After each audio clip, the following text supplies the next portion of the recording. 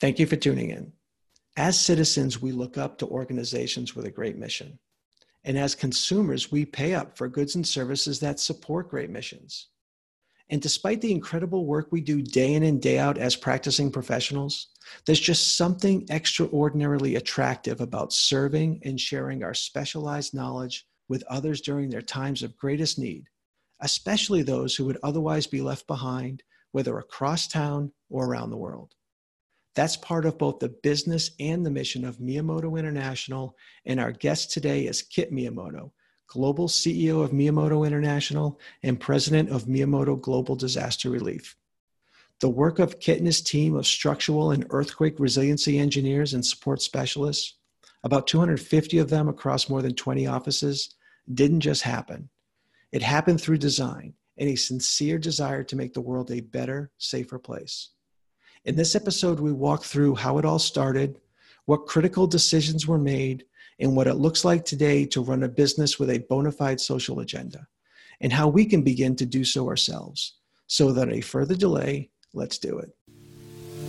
Welcome to AEC Leadership Today, the podcast designed exclusively for engineering, architecture, and construction industry leaders who want to stay relevant and effective. The show takes on the most pressing issues facing the AEC industry and was created to help you and your firm grow and prosper in the 21st century. The host of AEC Leadership Today is Pete Atherton, a professional engineer and former AEC principal and owner turned AEC coach and consultant. And now, take a break from your never-ending to-do list and welcome Peter Atherton.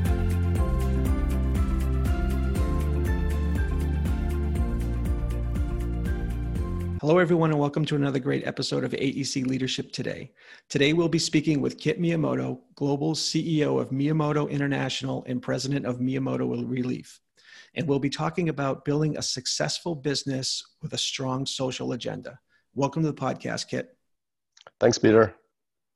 Well, I'm thrilled that you're here. And so listeners can have some background. For several years before we met, I had heard about you and your firm primarily through your engineering relief work, because at the time I was involved with relief and development work, but it was on the side of my professional life. And I was just intrigued by the connection of your philanthropic work with your business work and the overall mission. So fast forwarding, we got a chance to meet for the first time live last fall at the AEC Elevate conference. And more recently, earlier this year, I was able to participate in one of your projects, an irrigation project in Ethiopia. And so I've got more information on what you do and why you do it, but it only makes me want to know more. So we'll get into that in the podcast today. But before we do so, can you just share a little bit about you, your firm, and what brought you to where you are today? Sure. Well, I was born in Tokyo, Japan. And after I graduated from high school, I decided to play for Dallas Cowboys. So I told my mom and dad, I got to go now. Where are you going? United States. That's how it started. So all my family is in Japan. And, I played for a couple of years in college. And that was pretty good. But unfortunately, I blew my knee. So I guess there's no more Cowboys. And my plan B was being a structural engineer. That's how I'll start from there. And back in 1991, I joined a company. It's called Marsheff and Associates. It's a small company, about 5 people in Sacramento, California. And by 97, Mr. Schaefer decided to retire, and he asked me to take over the company. That's how we start from there. Then, thing was we want to do just more than we want to be impactful. As an engineering companies, we can be very impactful, right? And being in Sacramento, California, being a 5-man company, they do a whole bunch of school projects and stuff like that. It was a very impactful job, but we want to have a global impact. That's what we want to do. We want to help people. We want to not only make this country safer and better, but also we want to go to places where we can share our knowledge and technology to people who may have less information than we do. So that's why that we changed our company name to Miyamoto International when we opened an office in LA. And it was like a 2001 or 2. And our mission is still the same. We want to make the world a better, safer place. It's been there from day one. And we want to have a global impact. Same vision, same mission since day one. And once we started having that type of the articulation of the mission and the vision, it's essentially we start attracting similar type of people, very creative, mission-oriented, purpose-driven, and entrepreneurial, creative, one of the different things. That kind of people we attract to it, and which is actually kind of those characteristics is kind of rare for structural engineers. By the way, usually we're not like that, but we tend to attract that type of I guess you could say oddballs per se. So we have 250 of them now over the world, about 22 different office locations from Europe, from Milan to Turkey to Nepal to New Zealand, Japan, Bangkok, obviously California. We have 8 different offices, and in Nevada and Washington D.C. and down Mexico City to all the way down to Colombia to Haiti to Puerto Rico. So that's where we're today. But if I look on a map, your offices seem to just follow fault lines. Oh yeah, most exactly. And so, I mean, that's just the manifestation of, structural engineers doing earthquake work, working in places that are more susceptible or most susceptible to earthquakes. So, that's today and over the last decade or two. But when you took over the firm or transitioned into a leadership role, I mean, what was it like changing the culture? I mean, did it happen overnight? I mean, so you went from building schools to, we want to have more of an impactful global footprint and attract different types of structural engineers. I mean, how quickly did that transition happen for you to go from probably a good, solid mission focused firm in schools to mission focused in earthquake engineering around the world? So it was a difficult process, no question, because first back in 97, 5-man company, right? And we grew really rapidly to maybe up to 30 some people in Sacramento, California. We become fairly decent sized structural engineering company in Sacramento. And my first initiative is open LA office. Many people didn't like that because that's not a reason they joined a company. Many they want to kind of work for a local company kind of thing, and it suddenly become this, Southern California, Sacramento kind of company. And back then, it was not easy. Probably I counted about maybe 11 people, from out of 30. That's a lot, right? Because they did not agree on that vision or strategies. But that's okay. It's just part of a process. There's nothing wrong with them or nothing wrong with me. It's just a difference of opinion, which is completely okay. So now that Southern California become a big thing, the reason we did that is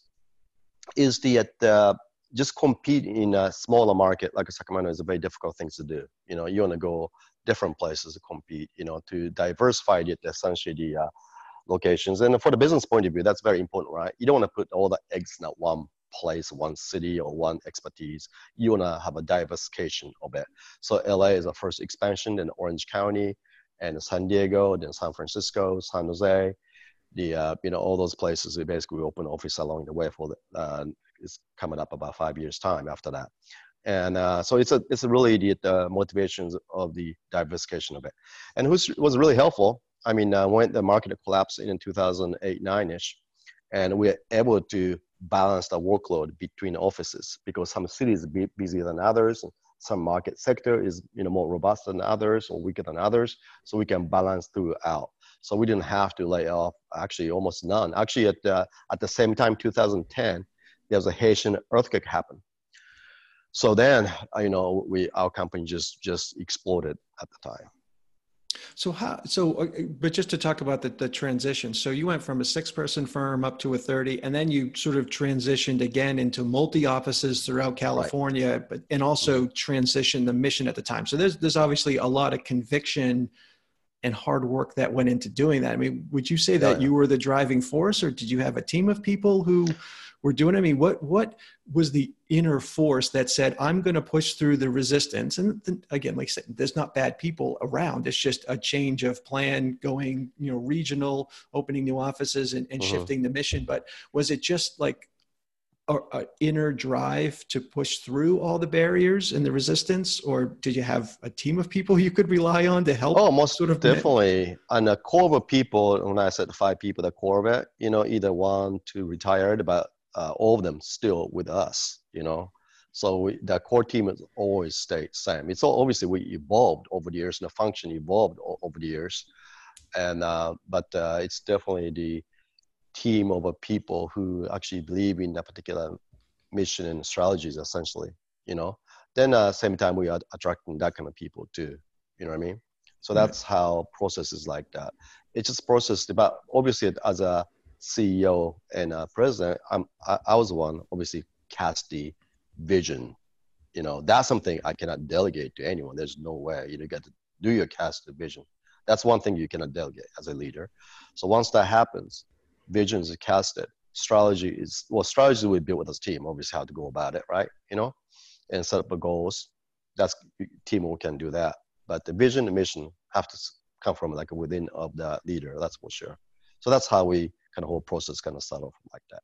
All right. So a decade goes by. You're expanding. You've adjusted the mission, and then you mentioned there's an earthquake in Haiti. I mean, what? That's right. What brought you there, and how does that tie into your business to say there's an earthquake in Haiti? That's where we're going to go.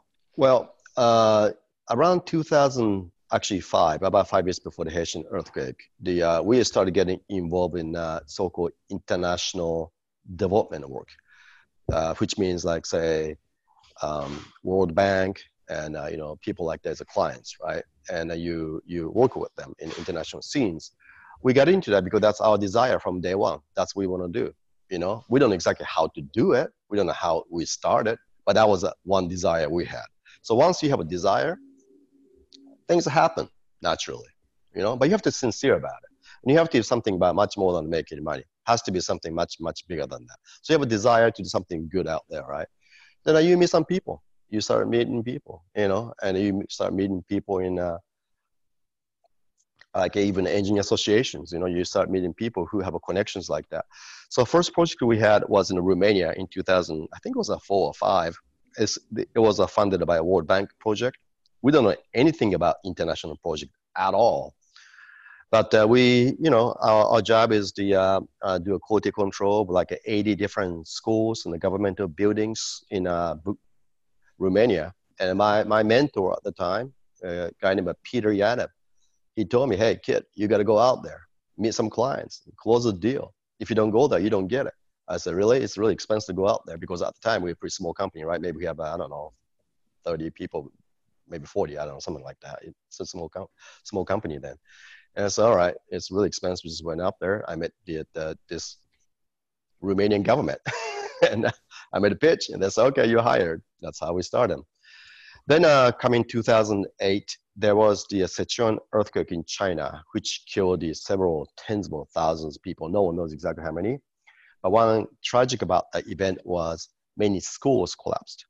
And unfortunately happened on Monday afternoon. The school class, they're in a full session and thousand kids die. Even I wasn't visit all the schools, maybe visit 2, 3 places.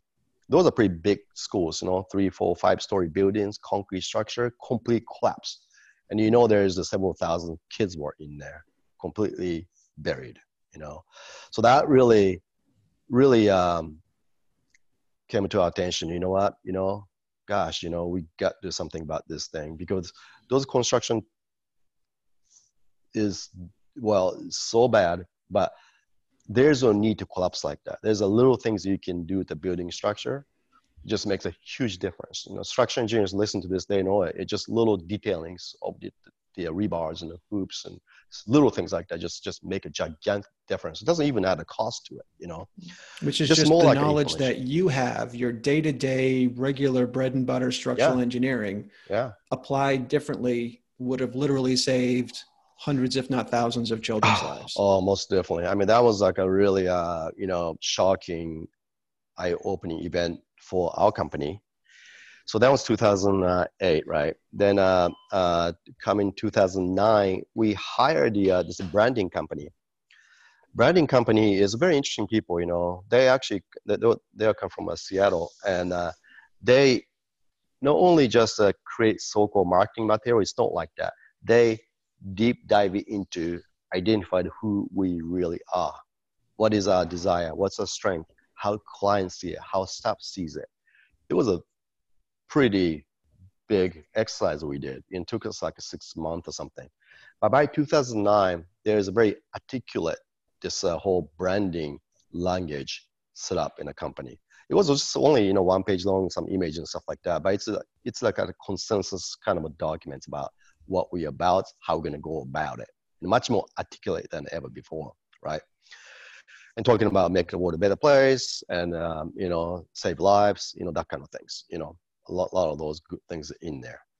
Then, year after 2010, Haitian earthquake happened, killed 300,000 people, destroyed about 200,000 buildings in Port-au-Prince, Haiti, right? So for us, there's no even question we're gonna go there.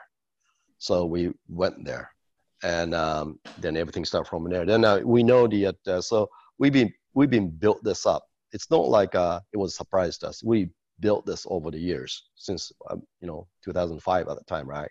About our desire, our mission, our strength. We articulate all the things in 2009, 1 year before. So when we showed up, it was I don't say it's easy, it's very challenging, but it was natural for us. How to communicate, how to deal with the UN agencies, how to deal with the US armed forces that are there, how to deal with the Haitian government, people. You know, it was a clear line of how to go about them. And also the many engineering companies came to the Haiti, but there are many that came to go, you know. They show up, do some assessment and help a little bit in a goodwill, which is great, right? But then no one stayed in. No one stayed in. Our case is because this is our vision, our mission, so we stayed. We learned, we become Haitian. You know, personally, I was living there for 3 years, really almost full-time basis. We become a Haitian company. So okay, there's a lot to unpack there. So when you say we knew our vision inside and out, we know not just what our why was, but we know who we were because that generates the why. And we see this on the news. I mean, did you have a contract with no. USAID? So when you say you showed up, you just showed up. So could you just walk through that? And then I want to get into, who, came to go and then the difference between, relief efforts and rehabilitation development. But so you just showed up. So we just hop on a plane and then just share what happened? Well, sure. So again, everything needs to be built up, right? You can just say, I'm going to show up today. I'm going to become a hero. It doesn't work that way. If you're going to do something meaningful, you have to build this up. So back in 2008, we were invited to go to the El Salvador. And that was a little conference organized by the Pan American Development Foundation. That's one of our nonprofit NGOs funded by USAID. And so we met those people and they asked us to talk about the Sichuan earthquake. So they knew about our existence. And from there, that we actually went to DC and we met several people from the World Bank and USAID and people like that, right? We didn't know exactly what does that mean, really. We have some certain couple of projects going on, but we didn't know exactly what does that mean. But to come in 2008 when this happened, so we knew some people in the PADF, Pan American Development Foundation. So we called them, hey, do you need some help? It's a huge technical disaster. It's an urban disaster. It's not like, it's a very highly technical disaster in urban earthquake like that, right? And they said, well, we have one seat available. We are wondering either you or medical doctor, and we will get back to you. And they call us back one day after. You know what? I think we're going to take a structural engineer, you guys, because I think they have a lot of NGOs show up with the medical doctors. That seems like it's taken care of, but no one is bringing a structural engineer. And like, okay, excellent. That's how it started. And it was pretty adventurous. We could not fly into the Port-au-Prince, so we flew into the Dominican Republic. And from there, we overland, drive over into the Port-au-Prince. It was like maybe a few days after, so it's a super chaotic time still. So we didn't know exactly what to expect. Our first mission was essentially the Haitian government wanted us to take a look at their collapsed presidential palace and the finance ministry's office. I mean their ministry buildings. So we start to analyzing those damage of this major public infrastructure they had. So that's how we start understanding of the whole Haitian disaster context.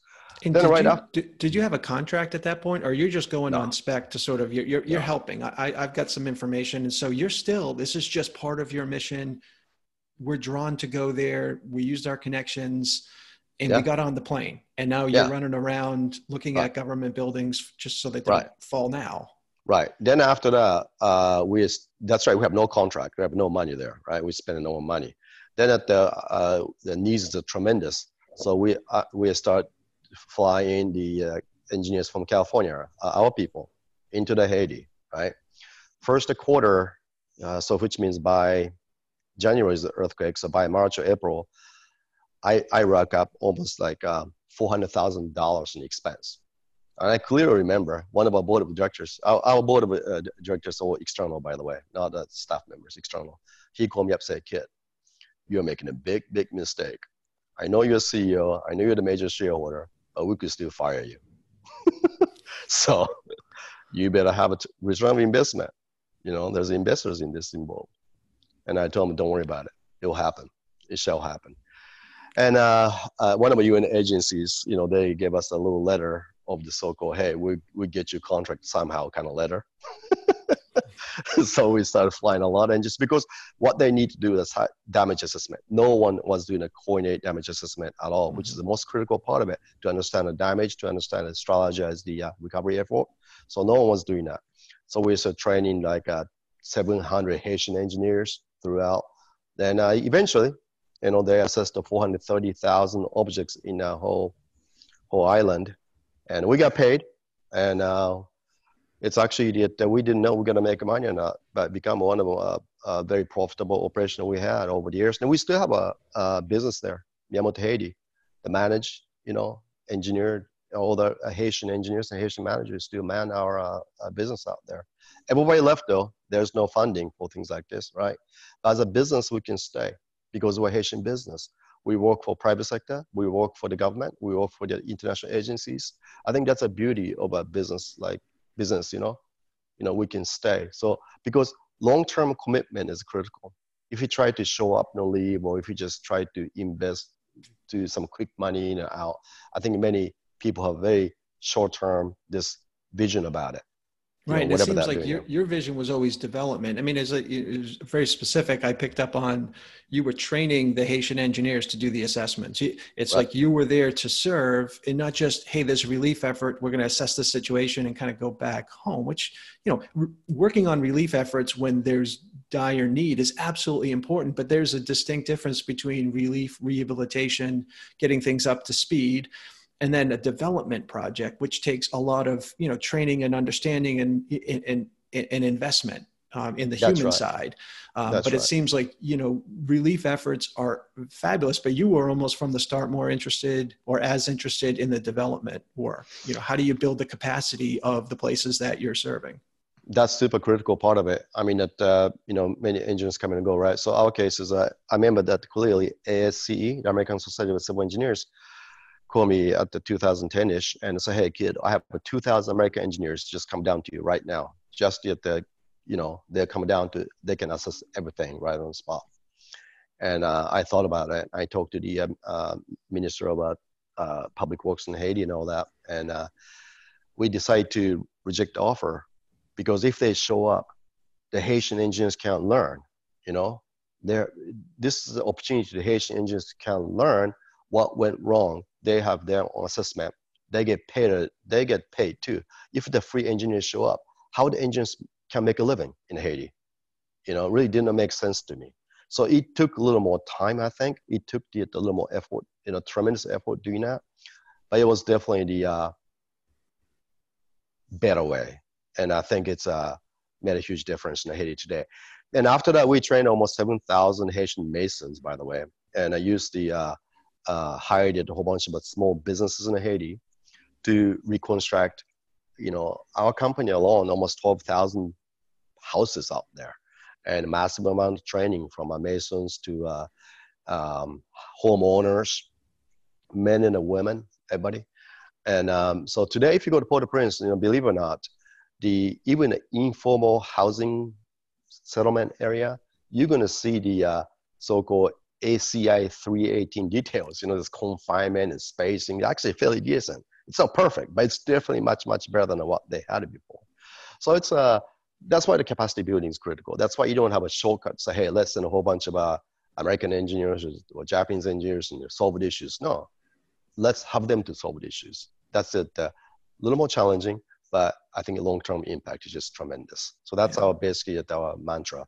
So when we open office, globally, we don't really send American engineers at all. We just basically, because every country has just great business engineering technical capacity exists. Just tap into that and kind of work with them. That's our approach to this day. And there's a whole different discussion to go deeper into really the theory and the approach to really long-term development work and the benefits of that, which you're living. But how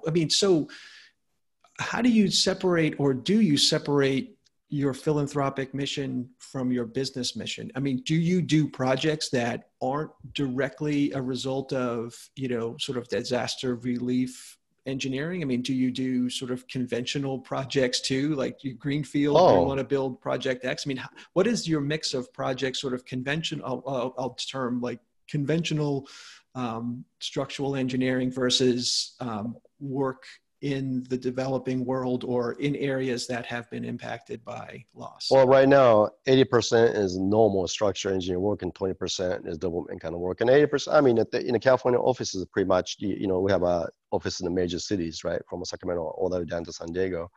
And basically we do hospitals, schools, and commercial buildings, residential buildings, you name it, just like the normal people. Put this way, okay? But the beauty of that is this is the foundation of a company, right? That technological, excellence, and that what we have in California, in a sense, we export that, knowledge. That's what we do.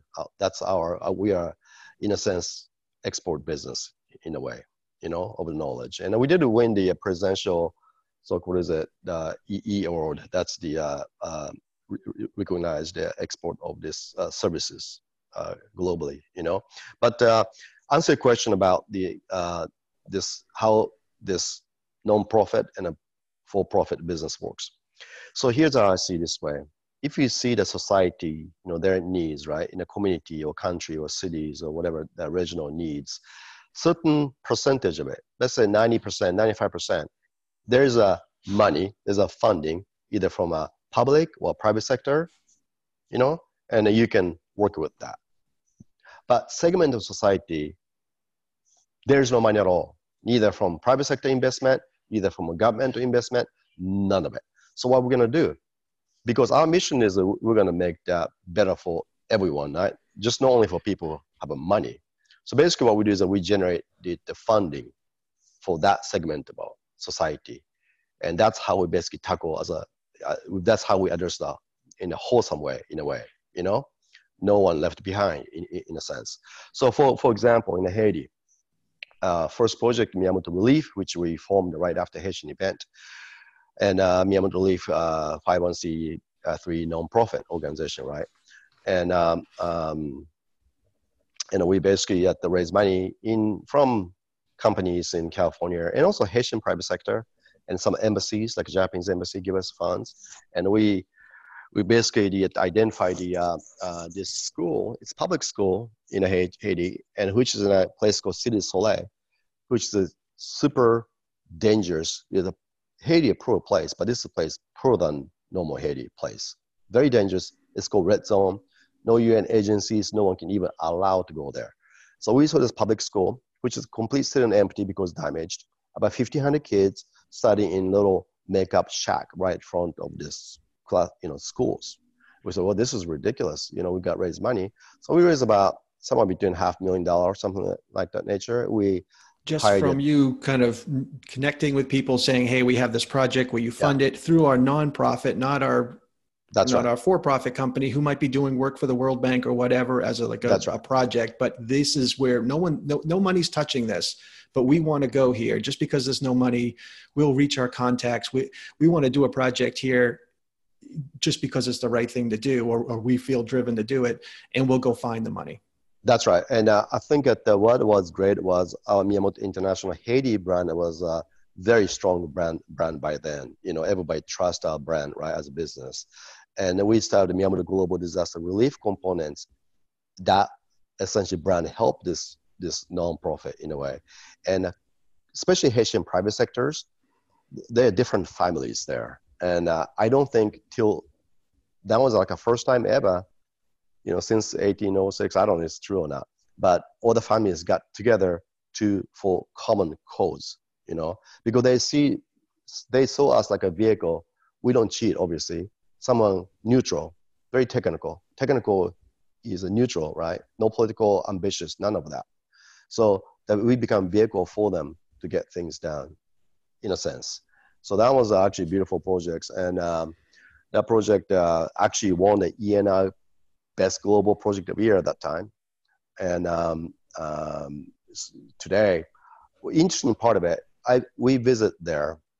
Sabine Cast, our executive director of Miyamoto Relief, and myself visited the site a year ago. After 5 years, you know, when it's down, right? And we didn't know what to expect, because usually, you know, project like that going down right after you leave. Unbelievable. Places are all painted anew. Got the landscape going on, has the 20 laptops we donated, still functional. They got Wi-Fi going on. We just couldn't believe it, because that was like at least we expected, because we thought something could happen to, you know, stuff like that. Because the reason is a community-driven approach. We didn't just show up and a whole bunch of foreigners give money. It's money also came from our communities too, you know, Haitian private sectors and stuff like that. And we used the Haitian engineers, Haitian contractors. It was a community project, essentially. We're in a kind of behind the scenes almost. So it was ownership. Yeah. I mean, that's just a perfect example of asset-based community development, and that you caring and going and really just being a source of empowerment and inspiration. And if all these years later, there's that sense of pride. I mean, that's just, you know, caring and truly like taking it to the next, even just loving people and giving them an opportunity. It's just, it's paid back volumes, but it's not money. It's paid back in talk about making a difference in the lives and families of that entire area. And today that community taking leadership now. They actually, that community, City Solid, I told you, poorest poor, most criminal ridden place, right? They raise money. They raised hundreds of thousands of dollars to build in the community library today. So they asked us to kind of be in a part in the help. So we got a small part of it, you know, but we're not driven it. They're the one that driver's seat. So that's a huge, huge differences. And I think that that particular projects and, you know, school projects, I think give a lot of confidence. The fact is, hey, you know, we're the leaders. We should do this. We can do it. Right, because in development work, you actually want to work yourself out of the job. You want to not be needed one day, because that's right. If you're always needed, you've created a system of entitlement or handouts, and instead of hand-ups and empowerment. So you actually want to be able to not be needed one day, other than, hey, thanks for coming, we love you. Let's, you know, we're going to celebrate you, but we don't really need you anymore. That's right. We just really are appreciative of you. Yeah, how do you? So if you have, you know, 80% regular projects and 20% relief, you know, work through Miyamoto Relief, do your employees, do they get to work? You know, how do you choose who gets to work on what? Is it a different set of employees? Sure. I mean, if someone comes in, do they say, hey, every few years I get a chance to work on one of these, you know, relief projects in-house, and I don't have to do it on the side? I mean, how does that work internally? Yeah, let me kind of clarify. So out of, say, 100 projects, 80 are so-called normal projects, right? Structural engineering projects. And 20 are so-called international development projects. That's also for profit too, not non-profit work. Non-profit works on top of that. Correct. Know? So that's basically what we do. So questions of how we select the people. Well, obviously not everybody working on that kind of projects, right? However, we do a few things. One is some of the engineers, they are really movable. They want to go this place, like as I said before this call, this guy named Mark, he decided to stay in Puerto Rico, and right now in this condition, and because of he's very movable.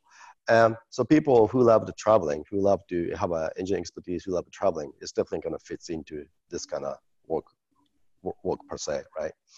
But also many young engineers who join our companies, and they desire to do things like that. And sometimes, especially younger engineers, very difficult to assign some projects overseas because those are expertise kind of work, right? So we create actually a program called a Global Reach. Essentially, anyone donate certain money to the Myanmar Relief. Myanmar International pays the whole salary and expense and everything, and pick the 1 week so-called per se volunteer. Well, it's not volunteering because they get paid, but since they donate money from Myanmar Relief, they can, $1,000, they can go to the place, they can help others. So we made a program like that. So and that's just not your internal employees. That's if I work in ABC company, I can basically donate $1,000 and be able to go a week with your firm? No, this one for Myanmar International staff only. Okay, all right. Because we were paying the salary and everything, right? Right. But gotcha. Peter, you went to Omo Valley in Ethiopia. So answer the question, any companies, any engineers can definitely impart with Myanmar Relief. Just no question about it. Yes, this Myanmar Relief. So I'm talking about two different things. Right. Global Reach is inside of a Myanmar International Inc. program. But the Myanmar Relief program, yes, open to every single people and experts and everybody in the world, essentially. Do you have any future plans? I know recently with the earthquake in Puerto Rico, you went there, and I know you were personally there for a while. I mean, what is happening on the ground now? Is that very similar to the Haitian project you spoke about in 2010? It's I guess it's obviously, Puerto Rico is not Haiti. It's definitely the part about, American territory and much more advanced per se, right? And they use the International Building Code like we do. And the engineer's quality is definitely, it's equivalent to what we see in the US, put this way. But only thing is they go through huge disasters, the hurricanes all the time. But this earthquake was the first time in 100 years. So societies, governments, they were not really ready for that. It's different from a hurricane. Hurricane, there is a warning, there's a start, there's a finish. Earthquake, no. It's kind of happens, and aftershocks, and maybe big one coming through, no one knows. So it's a completely different setups. So there's an incredible amount of social unrest, and people left, people fled. And our job right now is to assess all those houses. There are thousands of houses being damaged, by the way. Many are minor damages that can be repaired really quickly and get back to safer, house again. And we are basically trying to set up the system where the FEMA funding can be used, assess the house really rapidly to estimate the cost of a repair, so the contractor can repair those things really fast. And there's a FEMA funding for this. So we're basically helping that realm, because temptation is usually, if the earthquake damaged house, people want to take it down. That's what they want to do. But if you want to take it down, here's the two issues you have. One, there is no FEMA funding to rebuild complete house. No, there's no funding like that. So once that the house came out, it's gone. It almost mission impossible to build back the house there. And especially the case of Puerto Rico, where depopulation has been always the issue, 10 years ago, they have 4 million people. Today, only 3 million people. They lost people from hurricanes and earthquake. They also lost more. So it's definitely really important to repair these houses to safe condition. And, so is the difference back. Because in the U.S. in general, it's, FEMA can come in and they can demolish, they can get the ground ready, but then you would theoretically tap an insurance policy and they'll come in and rebuild your house. But maybe in Puerto Rico, we don't have that insurance aspect. So FEMA can't get into the rebuilding because they're just not set up for it. Well, I think that if people have mortgages, they usually come with the insurance actually, So I don't know exactly what coverage they have. Actually, I don't know that. Mm-hmm. But one Right, thing but they might, yeah, go ahead. yeah, but the problem is that if the depopulation going on, once the house go down, people leave. People leave to United States. You know, that's what really not the issue they're actually facing there. And it's a beautiful island, beautiful culture. I mean, people are very passionate about island. I think we feel like we can provide this information so they can make the really sound judgment if they should repair or leave, you know. But our job is not decide for them. Our job is to provide technical information to how to repair per IBC, per US code, how to do that, how to repair it. Because our estimate is usual typical repair will be less than about $10,000 to $20,000 to repair, probably less than that, and takes about 8 weeks of time. That's pretty much average, house that repair should be done, and 90% of houses can be repaired. And there's a FEMA funding up to $35,000 per household do things like that. So there's definitely opportunity in the funding to do things like that, right? So we would try to facilitate the process. We are working with both municipalities and the government, and also with the obviously people directly out there. So this is actually to us is a very important mission to me. It's a different context from a Haitian one. Haitian one is really the build capacity and all that. This is more like how we can actually keep people in the island. It's a sad to see the depopulation of such a beautiful place. Yeah, they're interesting, just the whole different aspects and how you can come in and help with the technical expertise in the different problems that you're trying to solve. Yeah, I mean, technical. I mean, Puerto Rico, again, there's a plenty of great engineers, great university institutes, and there's a license system same as ours, right? It's not about more like technical aspect. It's more like knowing what happened in past disasters in different places, that so-called success and failures. I think that's something we can try to basically translate that information. Essentially, that's what we try to do. Mm-hmm. Right. So will you, in addition to your international work, which ties in with your offices and your business model, I mean, you also do local work. So and I'm aware of, but I don't know the details. What is the Night of 1,000 Drawings? Because I know you've done that in different parts of California in your offices. Can you share what that is and how you got involved with it and what the goal is? Sure. Night of 1,000 Drawings. So you see that Miyamoto Global Disaster Relief is more like a formula toward the kind of international disasters, right? In the development countries and so on. But there's, we just look up to our country, even places like LA or Sacramento, San Francisco. There's a tremendous amount of needs also exist. And so a couple of years ago, we saw the school. It was an inner city school in LA. They didn't have a music program. And we figured that about $30,000, they can have a whole music instrument on board, and they can set up the music program in this school, charter school, right? So that's say, hey, we can do something about it. How are we going to do?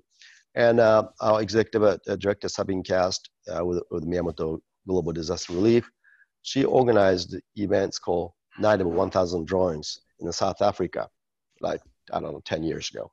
And essentially what it is the you draw the things, and you donate the drawings.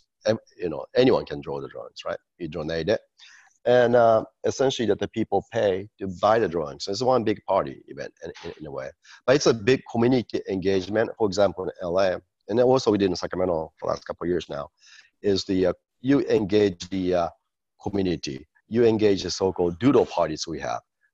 People understand what is that really purpose of this, particular school or particular, we did the Boys and Girls collab for last year in Sacramento. So identify these needs, and we talked about it. Essentially 1 year to 6 months long. And the people themselves, actually, we don't know those sometimes people, they organize these doodle parties for particular codes. So they create the drawings. So far we probably collect at least 3,000 drawings, for those two different events. And this year we're going to do it again in LA downtown in June. That's what we're looking at, and we're going to benefit some certain disadvantaged school age kids. That's what we try to do. So that's, I mean, that's neat. It's identifying a need and community engagement to help Yeah. connect those dots. So, I That's mean, you, fantastic. Then at the point doing that, not only community engagement, also our people, right? Our staff, you know, in all those offices get engaged also same time doing that. So it's really kind of program we have like 91,000 drawings or the global reach programs, you know, to engage our staff, to them to also walk the talk of our mission. You know, that's whole things program like that. and how, I mean, you and your team drove the mission and you're participating in the mission. I mean, how do you split your time? I mean, what does, like, over the last year or so, I mean, what does a normal, what's a normal week look like for you? I mean, how do you, you know, in order to like keep all these, you know, international offices, relief efforts, and then projects through different agencies? I mean, how do you For me, manage it all? Yeah. oh, I don't manage anything. So that's the whole point, right? Essentially, the company is always really decentralized, very decentralized company. Flat organizations, though, I feel it's very decentralized format. So I don't really get into the main management components of it at all. So I usually kind of pick the certain office or subject or in disaster and kind of deep dive in that kind of format. You know, like I was living in Puerto Rico for the last 12 weeks, stuff like that. Pretty much, in out though. And obviously, my focus is the message and the communication and the branding and the alignment of people to the same vision. And also, as a leader, my job really, quite frankly, help our leaders to make a job easier. Hopefully, I don't succeed all the time, but that's my desire to help others, our leaders. So it's it's not bad. I love traveling. I love interacting with people. I love being at disaster sites. So, quite frankly, I don't get paid at it. I'm still probably doing the same thing. Right. Well, I mean, there's so many leaders and organizations who want to do more as far as leveraging their talent and having more impactful change, and Yeah. Whether they're going to be able to transition as into what you're doing. They want to be able to take steps towards having more impact. I mean, do you any advice for leaders or leadership teams that a year from now they want to have more of a social agenda as part of their business? I mean, any advice on how to get started? I think long as the leader, or board, that top level is authentic. I think that's a really important part of it. Have to be authentic. If you're not into the purpose, if you're not into the mission, don't do it, because it's not really a good idea. Have to be really authentic about it. Authenticity is so critical, because if you're so driven to do something good to others and you're making the right decisions, it works. But if you just feel like, okay, this seems like it has a lot of profit associated with it, it's true. Purpose-driven company makes more money than non-purpose driven. That's so true. But if you have motivations like that, or purpose-driven company is much more efficient business form, so therefore I'll be purpose-driven company, it doesn't work. So I think at the first have to look within ourselves, leadership group. Are we really purpose-driven? Are we really want to do something good to others? Are we ready to not to make any money doing that? Are you ready to put money on the risk doing that? Answer is yes, then I think you should go for it. It will be very, very successful. Right. Are you ready to get that call from the member of the board of directors? Right. Kid, you spend $400,000, you're about to get fired. I'm okay with it. Then the answer is yes. So, I mean, we've covered a lot of ground, and I'm real thankful that you were here just to share your story, Miyamoto International, the firm, and Miyamoto Relief, and what you're doing, because I think it's a real encouragement for others, and your commitment to the mission, and then making things work on the business side. I mean, we've just touched into that, but you're right. I mean, purpose-driven companies are more profitable, and you've been able to continue to grow and open offices. So, that's an important component in addition to the work and really changing lives. But is there anything else that we have, as we close, is there anything else that you'd like to share or add that we haven't touched on? Well, what is really excitement right now is the development. Like, your group, Peter, and, 2 other companies, went to the Omo Valley, Ethiopia it's pretty amazing. So what this is the I mean, I went through in Ethiopia about a year ago, and we saw this huge needs. There's this tribe called Kara tribe, about 3,000 people living in it, and has the distinct engaged group, distinct culture, living there for thousands of years. No one knows. And people or government built a huge dam upstream. Well, dam is a progress. It's good, right? Flood control, sure. That means for that tribe, no more annual flood, which means they are essentially starving for the last, 4 years now, Peter, something like that, right? Mm-hmm. 4 years. Yes. And people are, just leaving that village, and it could be end of this particular civilization. But solution is actually pretty simple. They already figured out solution, right? Have a solar panel, solar powered this irrigation system, something very simple. And so we saw that. But, being a structural engineer, I have no idea. Those pumping system or irrigation, what does that mean, So, I had happened to be in a Zweig group conference, and we made a talk about this, and we even organizer even flew in this elder man from this tribe, and he made a pitch. And 3 companies, Peter, your company, and 2 others, 3 of you guys decide, you guys are experts, water, irrigation, development, all the experts in it. And they went to the Ethiopia this early January. And you guys got this incredible solution. And actually one of a pump, I understand, started working already. Right.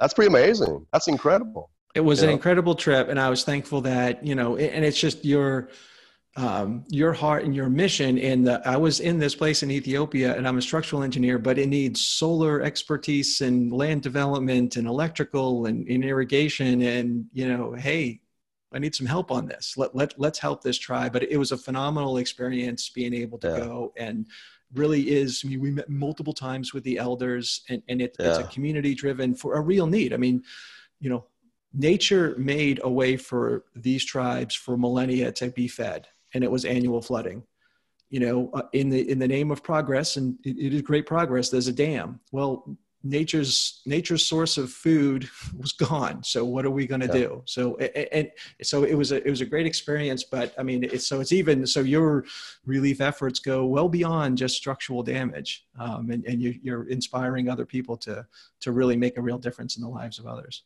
Yeah, that's actually such a cool development. So by the way, listeners, we how much more do we need? Like, wasn't that much, like what, $500,000 for this trial, or something like that?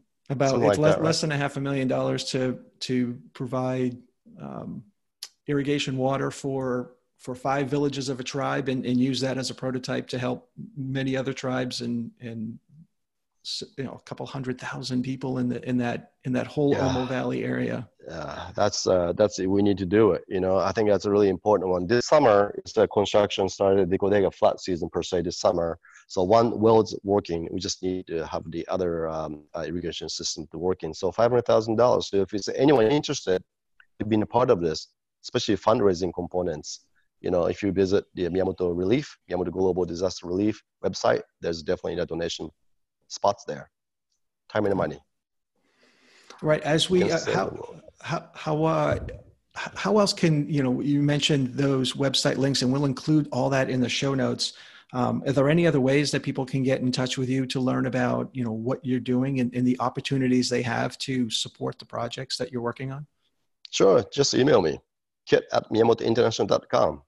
I'll reply back to you. It's no problems. Simple. Well, excellent. Well, I want to thank you again for coming on the podcast and sharing, and really, hopefully inspiring, leaders to take that, to think about, how they can leverage their expertise and their caring and the work that we do in the communities, because we work in communities every day supporting safety and welfare. And, how do we expand that just beyond our projects to really, make more of an impact? Yeah, exactly. I think that being a engineers, I think it's a super exciting thing. Sometimes we don't think about what we do. What we do is so inspirational to me, and I think this kind of communication is really critical. And I think it's very important to keep at what we do every day. Well, great. Well, again, thank you. And I look forward to connecting again. Yeah, most definitely, Peter. Thanks, man. Really appreciate it. It's great talk. Take care. Yeah, I will. Bye. Well, that's a wrap. If you like what you've heard, please subscribe to and rate this podcast on iTunes or whatever platform you listen to the show from. There are links on my website and in the show notes to do so, and please share this podcast with your friends and colleagues. It really helps to get us established, and I truly appreciate that. It also helps get the word out so that together we can collectively grow and positively impact the lives of others, both inside and beyond our organizations. So thank you. Thanks for joining us on today's episode of AEC Leadership Today. If you want to stay relevant and effective and take your growth and prosperity to new levels, it's time to take action. To learn more about how Pete can help take you and your firm to the next level, visit www.actionsprove.com. That's www.actionsprove.com. See you next time on the AEC Leadership Today podcast.